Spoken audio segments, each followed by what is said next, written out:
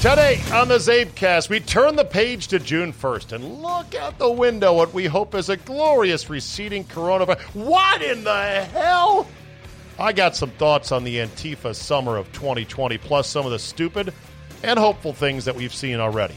Gil Alexander will join me. We'll talk Vegas' plan for a comeback and gambling withdrawal from sports. All that and more as your daily Kickstarter of Uncensored Me is locked and loaded. So buckle up and let's go. Here we go.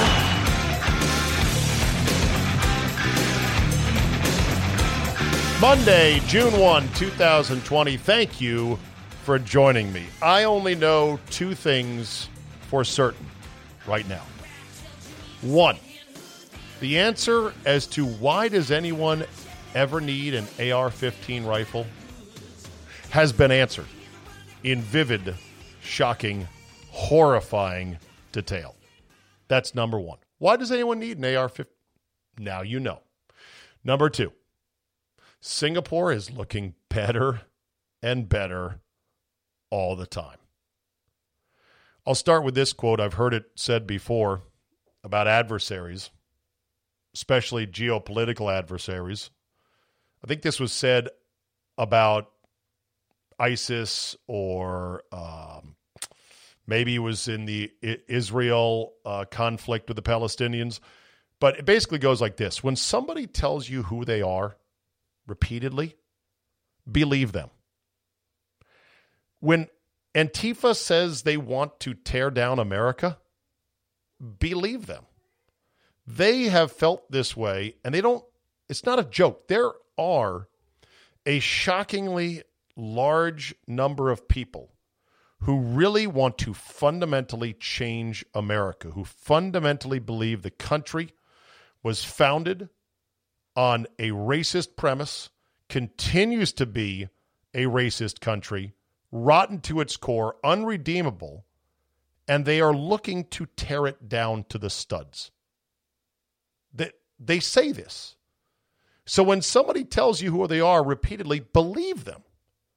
And now we are definitely seeing that in action. So let's begin at the beginning, and I'll say this for the fifth straight day now on this show, on this podcast, I should say, and on both my shows, one in Milwaukee, one in Washington, D.C. The murder of George Floyd by that piece of scum cop was sickening, shocking, and outrageous.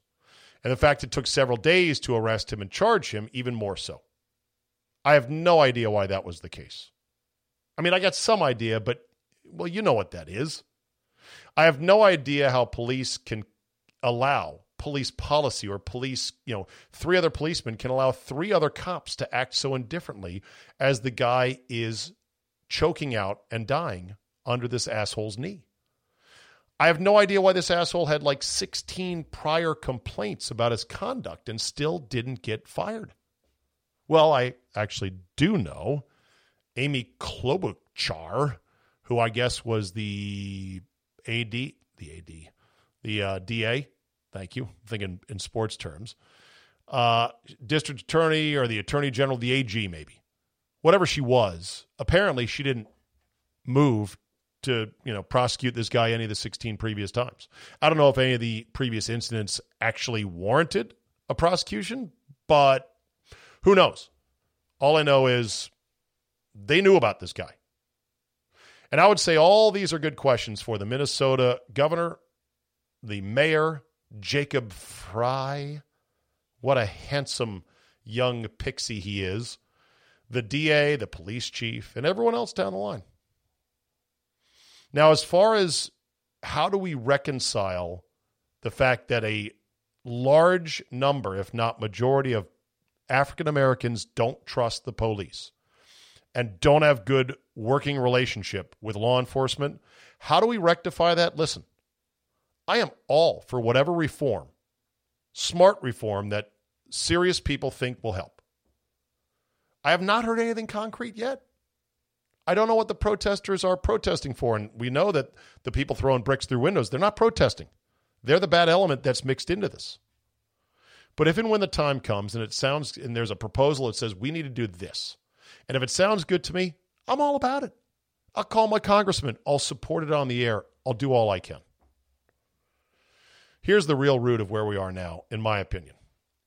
In George Orwell's 1984, there was two main things that were featured amongst the many concepts. One was doublethink, and the other was newspeak.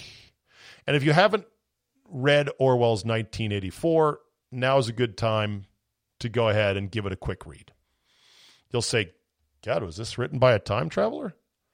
Doublethink was the process of indoctrination where the subject is expected to accept as true that which is clearly false, or to simultaneously accept two mutually contradictory beliefs as correct, often in contravention to one's own memories or sense of reality. Let that sink in. Doublethink. Newspeak is the fictional language of Oceania. That's the state or the nation that was in, 1984. A totalitarian superstate that is a setting of Orwell's novel.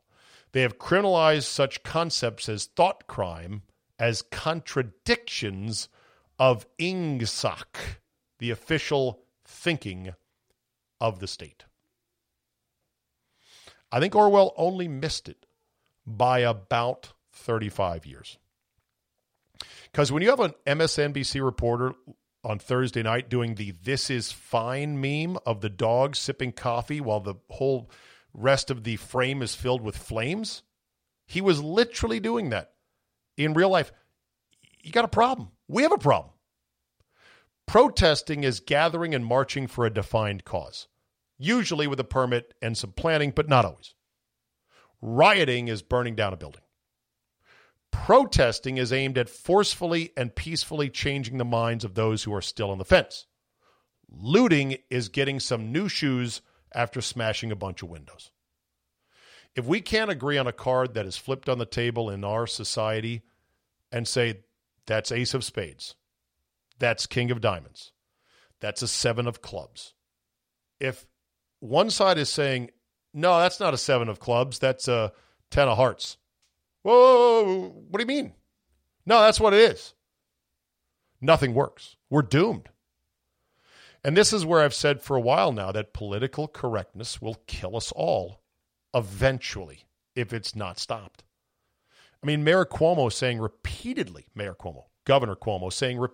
the European virus, because it came from Europe. Because he's saying, well, that's where our travelers brought it from. But they got it from China because political correctness says, oh, you can't call it the Chinese virus. It's insane.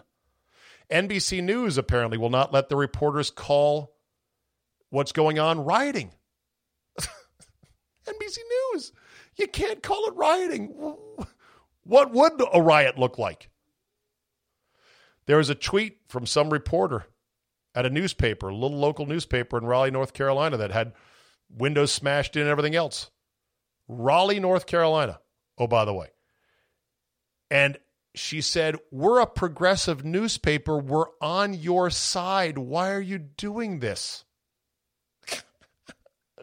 As many people were quick to point out, yeah, once you unleash these forces, they don't give a fuck. And by the way, what the fuck? So attacking a conservative newspaper would have been fine, but we're one of you. No, we're on your side. There's sides to throwing bricks through windows? What do you mean your side? So look, all of this is happening for three main reasons. Number one is, of course, George Floyd's murder. Number two, and this is huge, is the lockdowns. The lockdowns have piled up a lot of flammable, burnable tinder that all it took was one match and exploded. The lockdowns have left people bored, angry, scared, jobless, schoolless. And it's ushered in a sense of, hey, no rules anymore. Society has stopped. If society is going on at some level, even if it's not 100%, then it's harder for these things to crop up because people go, hey, you want to go riot tonight? Nah, man, I'm actually going to a concert. But thanks for asking. when there's nothing to do, this is what young people are going to do. And I'm talking about the white, privileged, wannabe badasses who are in there fucking shit up right now. And if they had their job at Starbucks, they might say, I'd love to protest, but I got a shift tomorrow morning. Going to go turn in early. Or if they had school to go to, or anything. Or if they had a girlfriend they were going to go meet and get laid.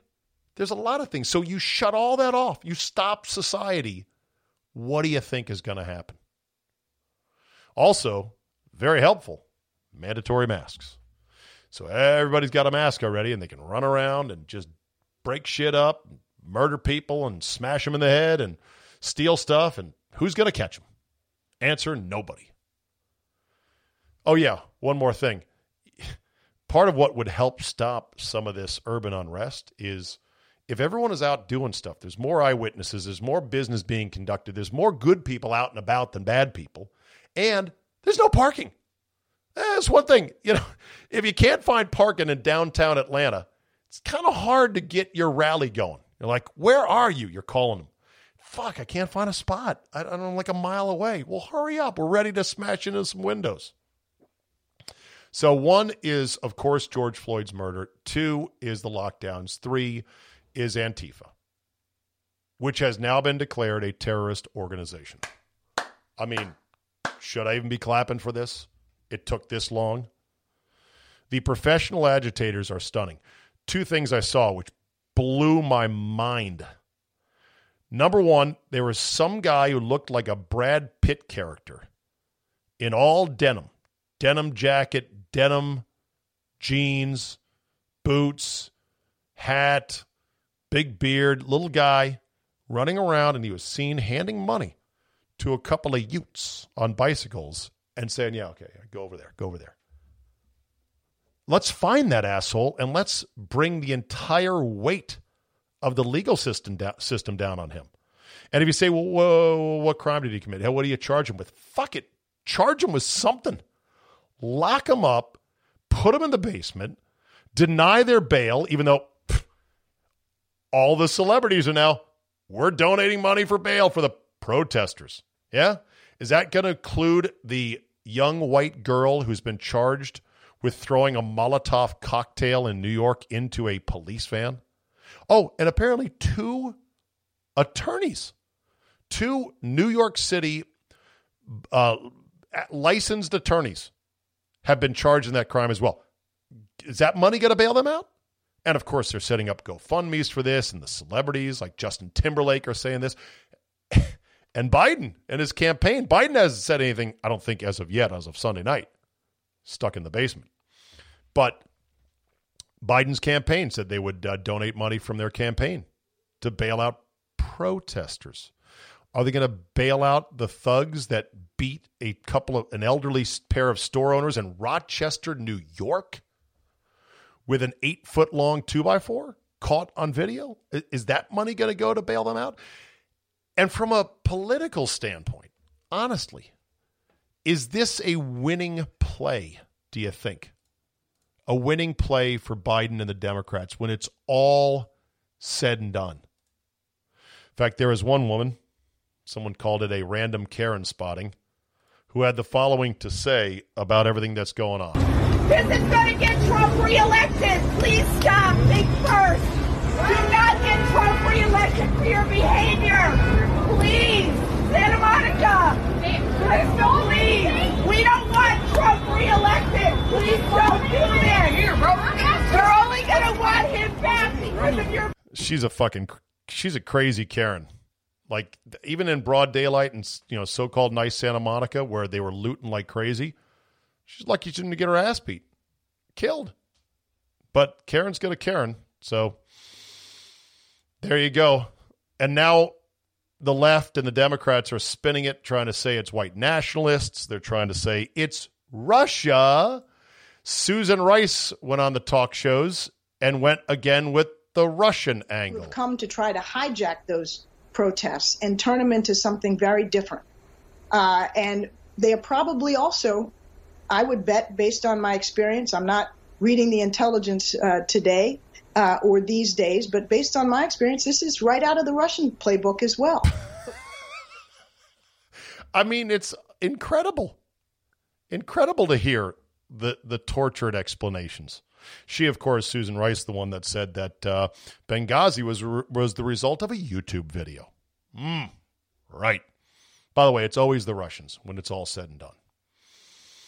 I don't see how this is a winning stance. I know that the Democrats have to tiptoe lightly because Antifa has been kind of like their really scary pit bull that they've owned. And they don't need to claim it's theirs. They're like, no. You know, they want it. They want it as an armed wing of the party, but they don't want to admit to it. And so you would think if people are hijacking these otherwise peaceful protests, and you would think that if it was outside agents coming in, that the number of good protesters could easily overwhelm and weed out and go, hey, whoa, what are you doing? And surround and stop the bad guys. But that's not happening for reasons I think we all know. So from a Democrat standpoint, I don't get it. I don't get it. And, you know, I've said before, I've been stunned and wrong about certain things. Like when the 2 weeks came and went and a number of governors said, no, we're staying locked down.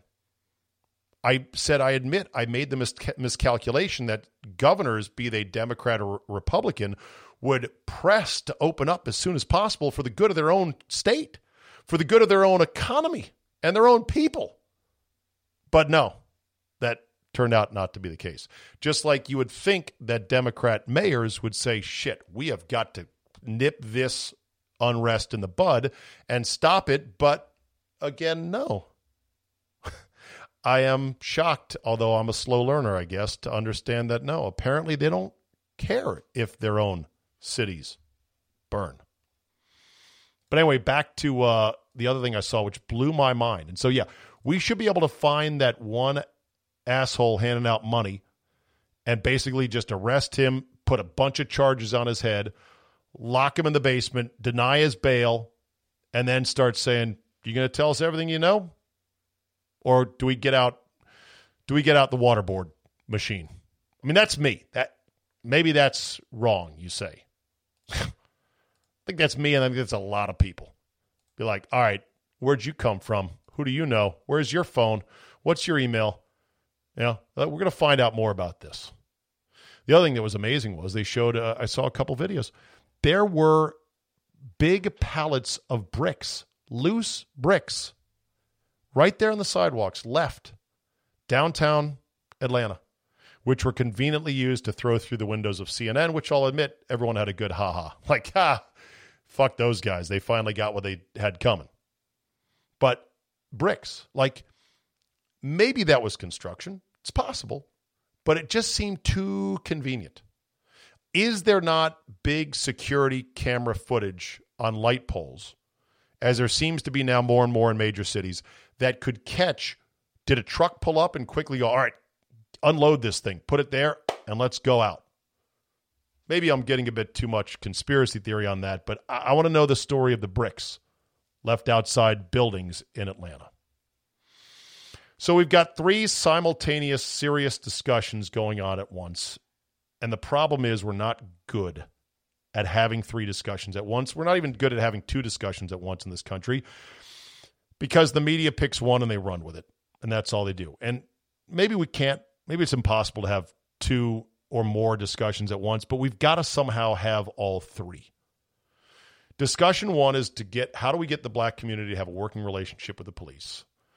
Question number two is, how do we get society back up and running ASAP? Because you can't just have this vacuum of nothing to do and empty cities. It's just going to be a breeding ground for mayhem.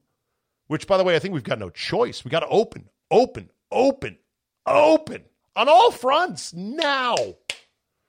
And the third discussion we've got to have is, how do we ratchet down on Antifa and similar groups who are having a field day right now? Now, they've declared them a terrorist organization. The Attorney General says he's coming after them. I'll withhold my jumping up and down till I see some action on that. Now, as far as riot control, I have no idea what tactics are being used. I have no idea what the National Guard rules of engagement are. I do know this. Certain people would love it if someone got shot by a National Guard's member or a cop, which to my knowledge hasn't happened yet as of Sunday night. There was a shooting of a police officer in Oakland, and he was black. Killed him. So good. That's working out good. But I don't know what the rules of engagement are. Me, it'd be rubber bullets and pepper spray as far as the eye can see. And it would be super aggressive. But you know that if one person gets shot, there'll be a bunch of people filming it, putting it up to YouTube, and they're going to go see what Trump did. Because that's what they would love. That is their campaign platform for the fall. Look at this dead body. It's Trump's fault.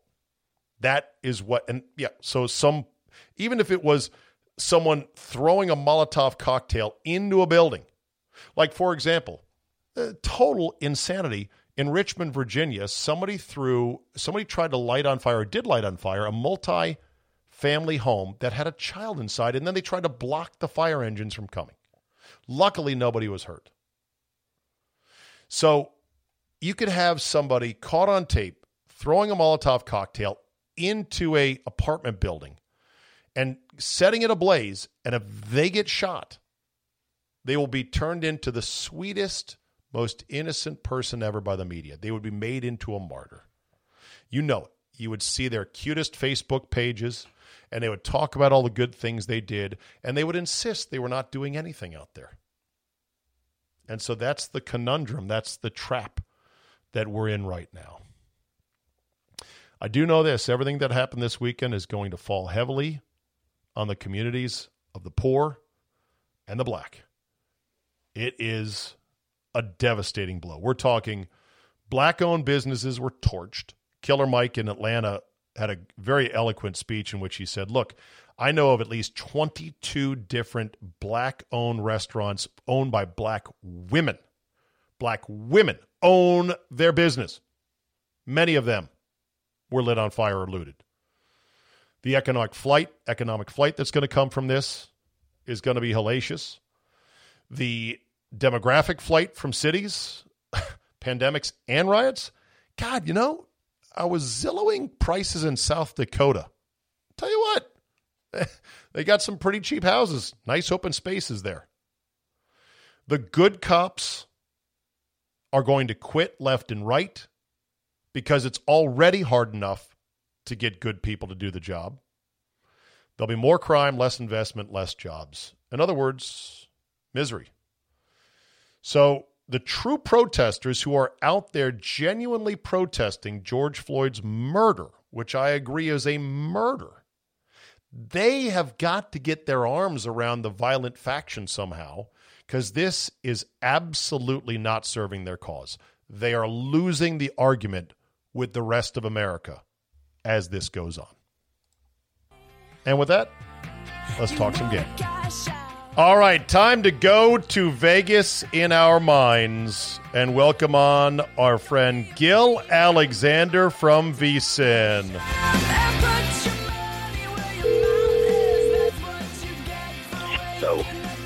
Hello. How we doing, brother? All things happening? How you doing, man? Doing good. Got waking up in Vegas. I can't wait to wake up in Vegas in the fall. Me and the Wisconsin Mafia have already rebooked our Zabe Vegas March for the week of what is expected to be the Masters in the second weekend of November, I believe. I got it all. I'm so confused with everything now. God. Exactly. But I think that's true.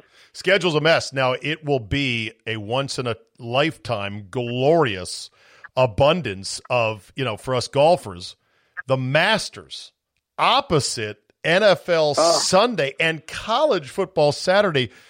It's going to be crazy, so we're looking forward to it. By the way, Gil Alexander, you can hear him on VSiN every day, a numbers game, 10 to noon Eastern time. Go to vsin.com. Also on Sirius XM 204 if you don't want to log on for that. Plus, he has a podcast called Beating the Book. Have you been beating the book on the Bundesliga on the KBO lately? Give me an update on what the hell you're gambling on, and what are you guys talking about? Well, that's the bigger one is the latter. When this whole thing started, and I was on the air those surreal days of March 12th and March 13th when sports were canceled in real time. My whole attitude was like, well, 4 weeks of this, I think I can get by, better profiles. I mean, there's not going to be much to bet on, but we can fudge our way. 4 months of this might be an entirely different story. Exactly. And it's getting there, which is what makes what you're doing, by the way, on your podcast so great, because you're branching out. But to answer your question, not much. I mean, I'm at Bundesliga, just for the action junkie in me. Once maybe I bet it. I'm not one of these people who bet table tennis. So I've just kind of done what any disciplined gambler would do and stop gambling is pretty much what I've done. And do you wake up with the shakes thinking, yeah, I got nothing on the line today. This is so unusual. Oh, it's the temptation to bet whether the stock market goes up and down. Those are props available some places. Oh, yeah, there's that. Yeah. I bet there's some prop bets on maybe whether seasons will start again, like baseball or the NBA. I bet the NBA over MLB early on at plus 240, which was very contrarian at that time, but looks to be a pretty good bet to start a regular season game to start earlier. Oh, no, not even a regular season game. Anything to start first. NBA and at that time, was baseball, plus 240 over MLB. Yeah. Yeah. Because if you recall, at that time, MLB was like, oh, yeah, they'll get it done. They're just leaving spring training for the heck of it now for a few weeks. Little did we know that they are. Yeah, the baseball thing is nuts. Had they gotten their shit together, they could be in spring training right now in Arizona and in Florida, and they could be on track for a June 15th start. But no. This is, I'm sure you have too. I've talked to a few former guys or guys who are in the minors who are coaching, and they're like, let's call it what it is. This is a strike at this point. This is 1994 all over again. Interesting. And yeah, they that the owners had to know that the players were not going to like that proposal. And, I don't think they're anywhere close. Whereas, of course, Gary Bettman and Adam Silver are going to try to do this here, but still, 60 days out, kind of. To me, the NBA is saying, well, we're hoping to start by July 31st. It's like, what have you been doing the last month? What are you doing now? Why so long, so slow? I think they're slow to adjust to this notion that we got to create this perfectly virus-sealed bubble for our players, and yet they're going to be playing in a state where everyone else is walking around having dinner at restaurants. Let me be honest here. So in March, I was probably ahead of the cautious curve. And I was probably one of those I don't think you guys get it. This is a pretty big deal. What's serious happening shit. Here. Yeah. And then April, I would say I was probably still a little bit of the aftermath of that. But once, we got around to May and when the days went on and the weeks went on, then it got to the point where I'm like, wait a minute. We've heard about 5,000 different versions of every angle of this. Right. And I'm not so sure anybody knows what the hell they're talking about. And I'm in California. I fled back to San Francisco for a while, figuring initially that would be a better place to be than the Vegas Strip when the sort of early days started in. And we exercise every day. No one's wearing a mask, but I just don't understand why we are. Why? Yeah, go ahead. I'm sorry. Well, the reason, and this is something I talk about all the time. I'm just reading a story, and I'll talk about it later. The Prime Minister of Denmark apologized today, saying we overreacted, we panicked, we just didn't want the worst thing to come true. The models were wrong. We shouldn't have done this. We shouldn't have done that. And I say, that's great. Now, do you think we will ever get anything like that from anyone here in America? Oh, no. No chance. No, come on. No chance. So what is amazing to me, and okay, your show is a numbers game, and that's all you guys do is numbers. The numbers on this virus are fascinating and complex, and they're beyond my full comprehension, but I at least am intrigued to kind of dig into them and sort of understand them. And so you start reading and you start following people who are smart and they're charting things, and you learn a lot about how the numbers are getting reported, and it's absolute chaos. I mean, you've got labs that wait 3 days. They don't work on the weekends. They then dump all this big batch on a Wednesday. So you'll see these up and down spikes, and the news media will portray it like, well, there was a big spike today, and let's see, 2 days ago, Georgia opened up. Oh, that's bad. The numbers don't mean anything because they're not, it's not good data, Gil, is what I'm saying. It's the worst data.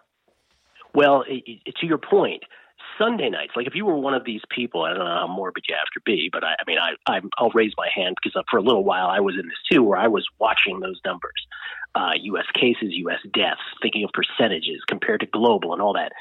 Sunday nights used to be this strange non-reportage that you're talking about. Mm-hmm. So all of a sudden on Sundays, I'd be like, oh, did everybody stop dying? And then it would, as you just said, then it would sort of catapult forward after that. So it does create a narrative where there isn't one. The other thing is this curve.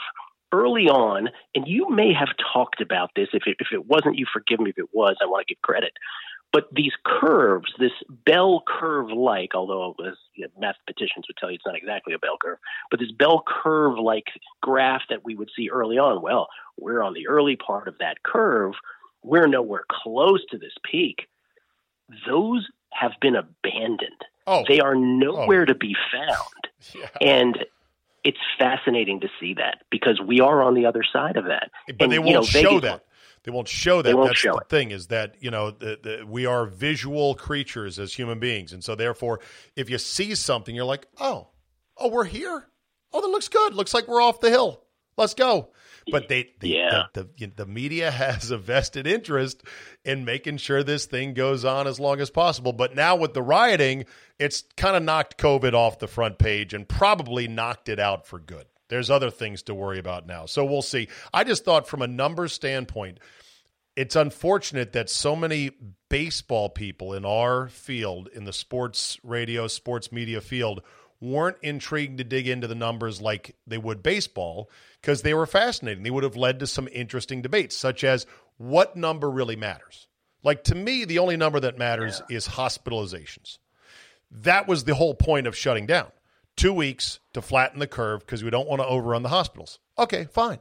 So that's the only number that matters. The number of daily cases and everything else, you want the number of hospitalizations going down and obviously deaths, which are also going down, but the raw number of positives doesn't matter. It'd be like in baseball when the Moneyball guys figured out, hey, here's the key number, on-base percentage. On-base percentage. Right. That's the number right there. There could have been a lot of that could have been a lot of that in sport with sports guys, but they were like, they just went along, basically. Yeah, it turns out those baseball card stats didn't mean anything our entire childhood or didn't mean much. When you bring up baseball people, what I've sort of been saying on my show is what I've been fascinated about getting it to the sports side of things is where had all the baseball purists gone? This is a little different topic, but I was fascinated by the fact that, if I take someone like Bob Costas as the poster child for baseball purists, maybe that's accurate, maybe it's not. But the willingness of baseball people this year to say that any baseball was better than no baseball at all, I thought that was an interesting take that I didn't expect, which was, realignment's fine. DH everywhere is fine. All these other sort of bastardizations, the realignment being the biggest one, counting stats, average. I mean, think about someone could hit 470 in an 82-game season, right? All of the stats. When we think of the 81 Dodgers, for instance, winning the World Series, there's a little part of us that dips a little when we think, oh, that was 81. That's right, there was a strike.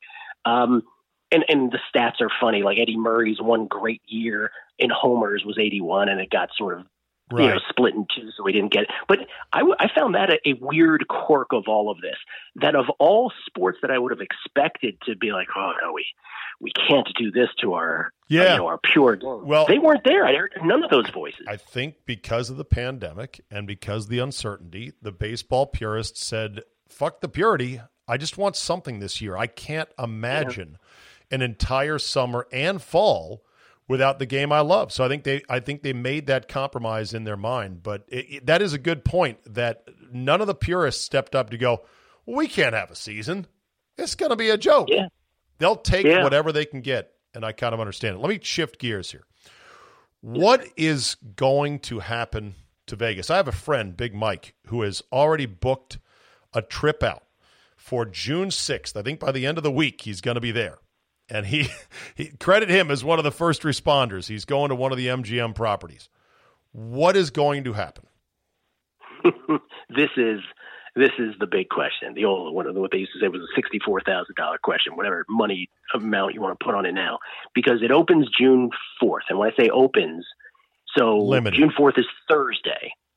And what's opening is it's a big swath of hotels. I'll tell you what's not opening.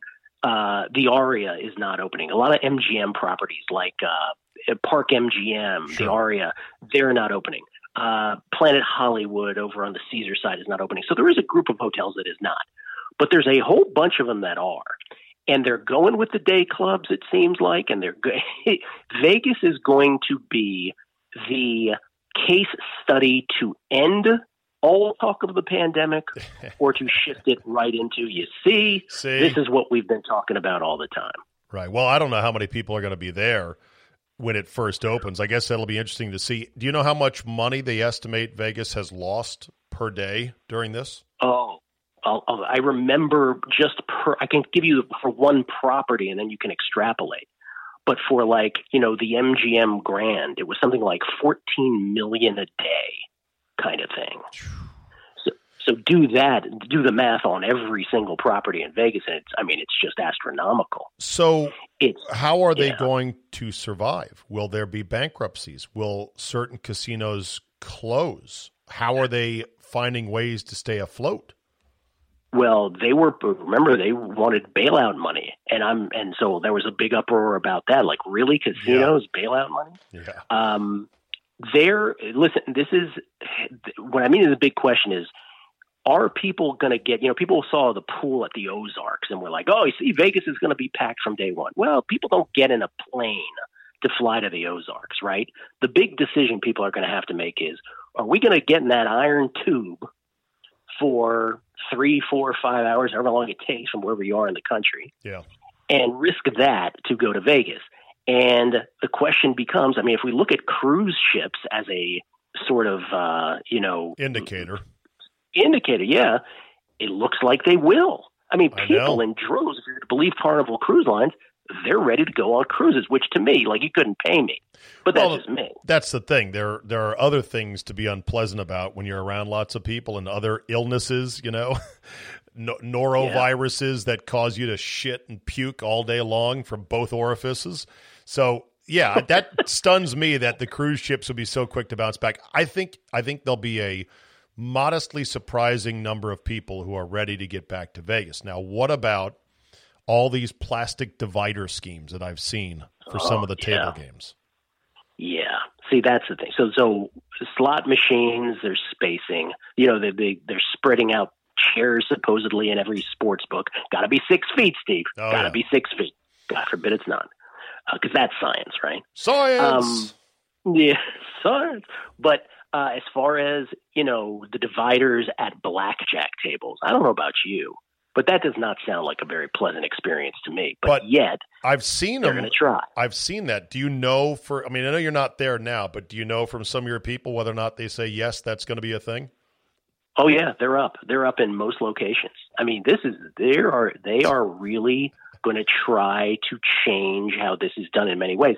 The bigger question becomes poker room, Steve, because think about the just petri dish that is. Oh, yeah. And you can't play poker. If you change a poker table from 6 players to 4, poker players will tell you this.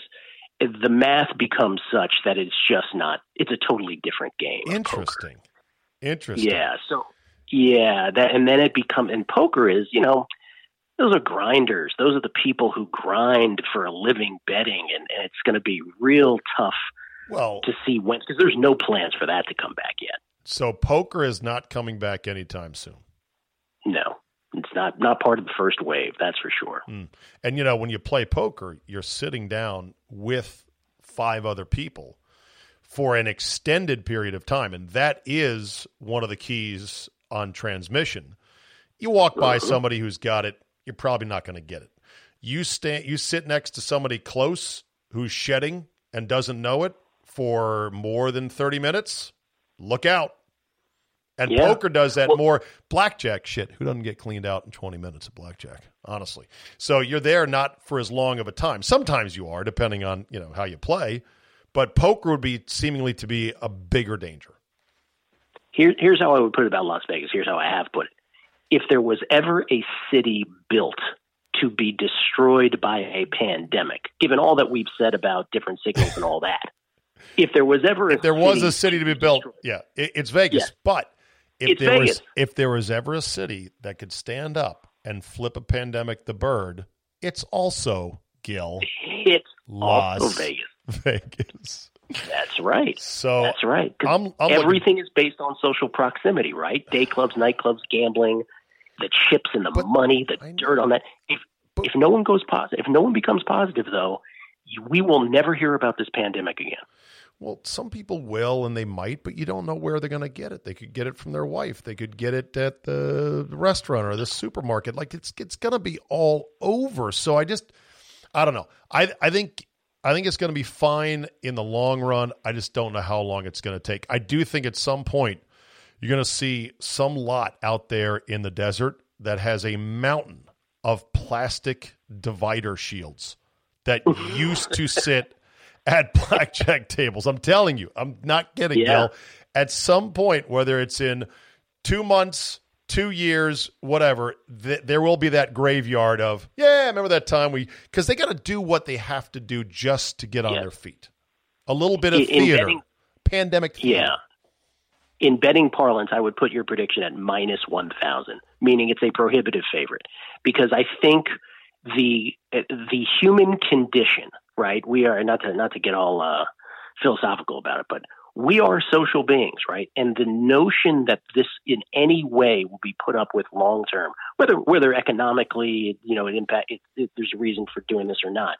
I just think as human beings, we're just not we're not long for dividers of plastic. We're not. No, we are not a social distancing culture or world, and I refuse to be. We are a mosh pit, shoulder to shoulder, screaming at the top of our lungs, going to concerts, going to sporting events, bro hugging, and living life society. And so I'm not worried about it. This new round of bullshit with the rioting is a whole different story.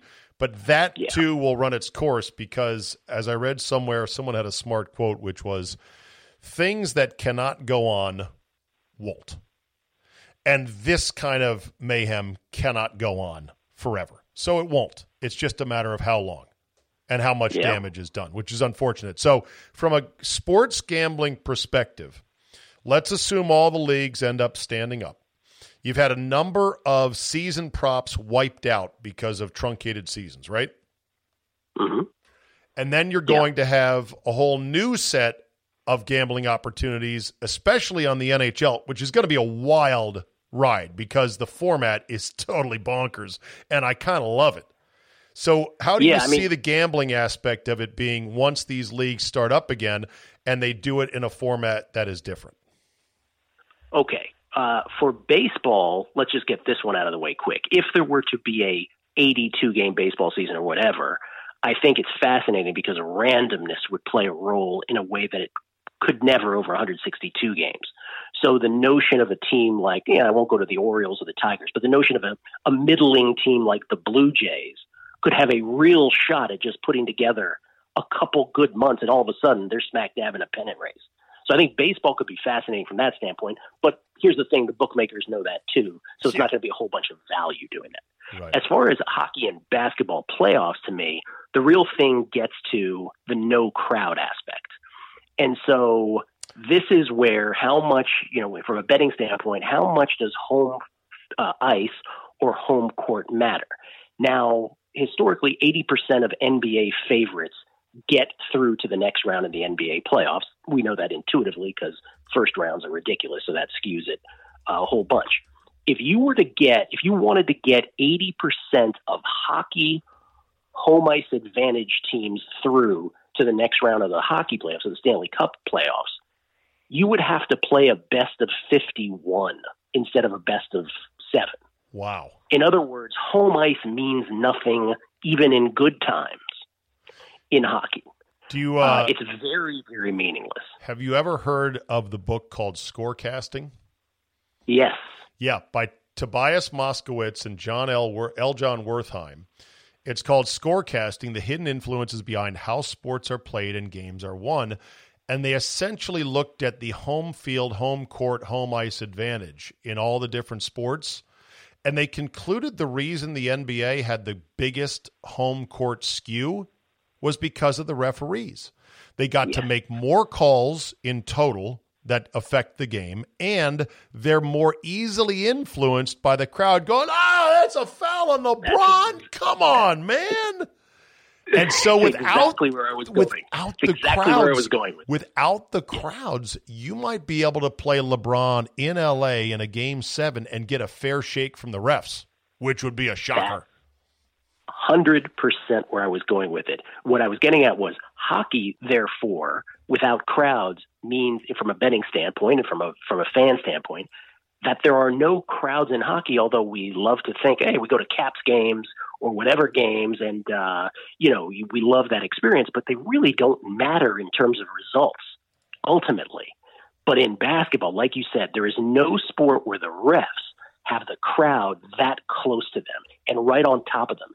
And I don't know if you know this, but these refs are human beings. Oh, yeah. And so in the NBA, with that star system on top of that, right, LeBron or whoever the star of the day is, the home team just gets an inordinate amount of calls. And again, we know that intuitively.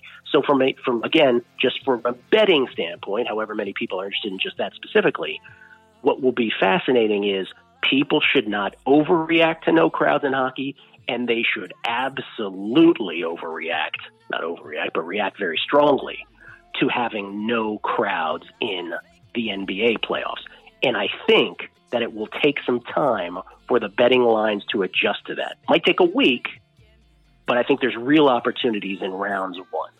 Very good. The sports deluge is coming. When it does, no better place to dig in than at VSiN, the Vegas Stats and Information Network. Gil's show is a numbers game, 10 to noon Eastern Time, Sirius XM 204, and then also download his podcast, Beating the Book, which I can't wait to do when we're out there in November. Gil, always a pleasure to talk to you, and we will chat again soon.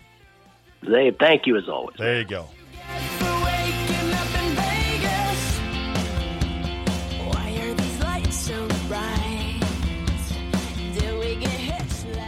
All right, you want to do a little Rona roundup?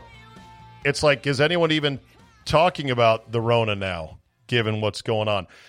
There isn't as much that catches my eye, if only because so much of, I guess, the reporting in the news cycle was really just the Karens and the Faucis shaming people over masks.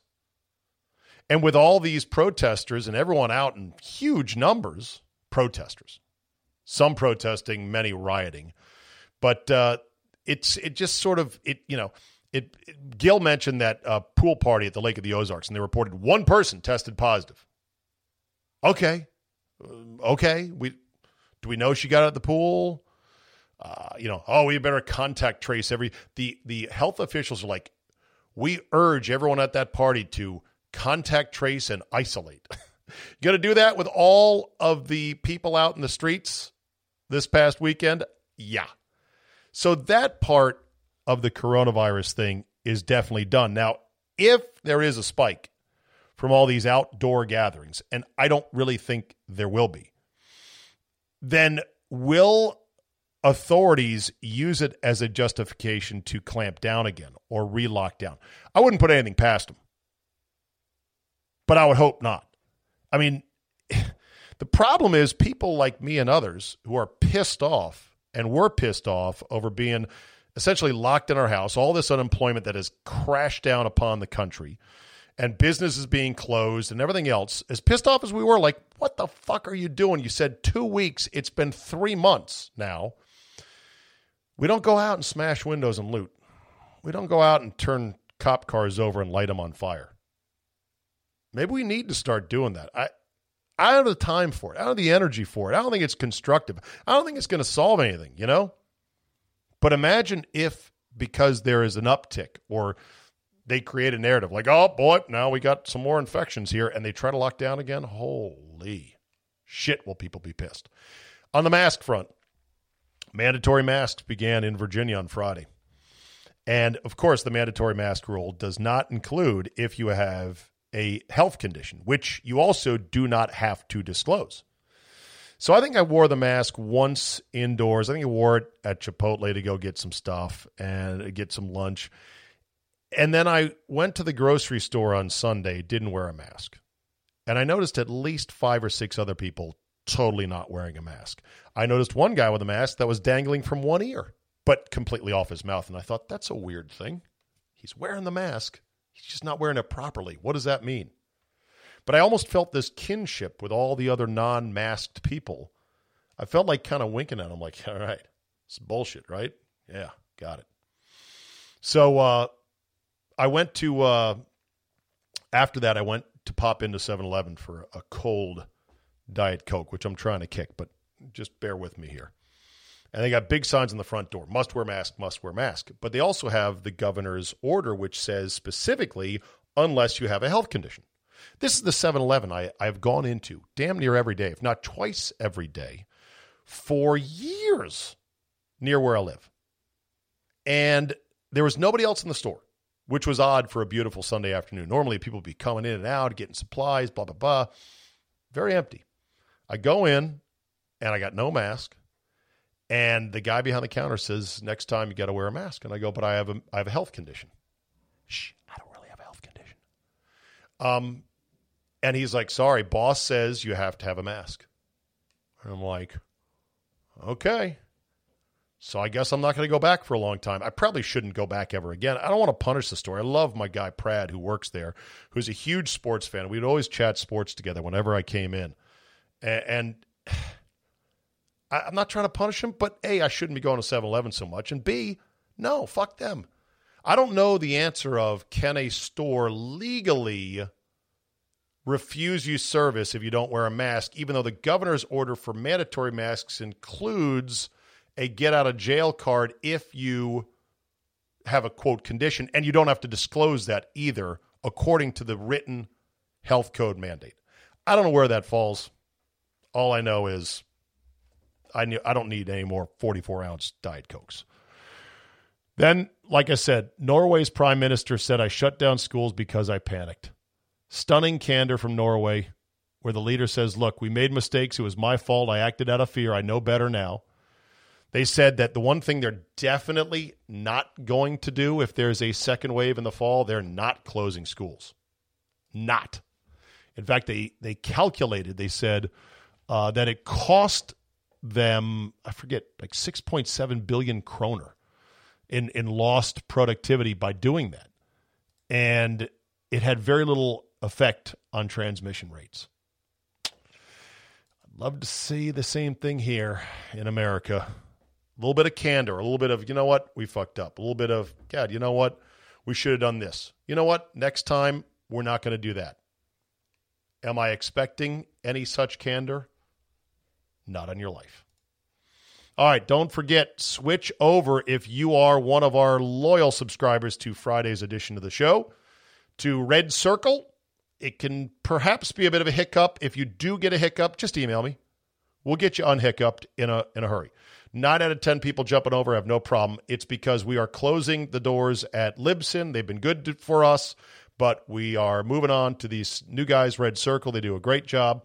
You can subscribe for a year all at once, so you get 12 months for the price of 11, and it's just one charge and gone down the river. No one's going to keep asking, what's this $5 for? Quality content, as you know, is worth paying a fair price for, and I thank you very much if you are indeed a subscriber. Cancel your Libsyn, re-sign up at Red Circle, and you should be good to go. And then you can get the feed delivered to pretty much any platform you want, except now there's becoming exceptions. Spotify is being an asshole. They paid a ton of money for Joe Rogan, so they're going to start walling in their garden, so to speak. There's nothing we can do about that. Apparently, Google, I think, is also not allowing a direct RSS feed. But there are literally like a dozen other podcast apps for your phone, for your device, that you can catch all the different podcasts in, including this one. And so therefore I urge you to fall in love with another one, because we can't control it when a platform says, oh, we're taking RSS feeds, that's great. And then, no, now we're not. Us on our end can't keep hopping from place to place to try to satisfy everybody. But we're happy with Red Circle. They're doing a good job, and I think it's a good platform. So go ahead, switch over, and I appreciate everybody who is on board. As always, rate and review so our algorithmic overlords bless our crops. And tell a friend or two who likes good things in their ears and not in a dirty way. Have yourself a great Monday, and we will see you tomorrow.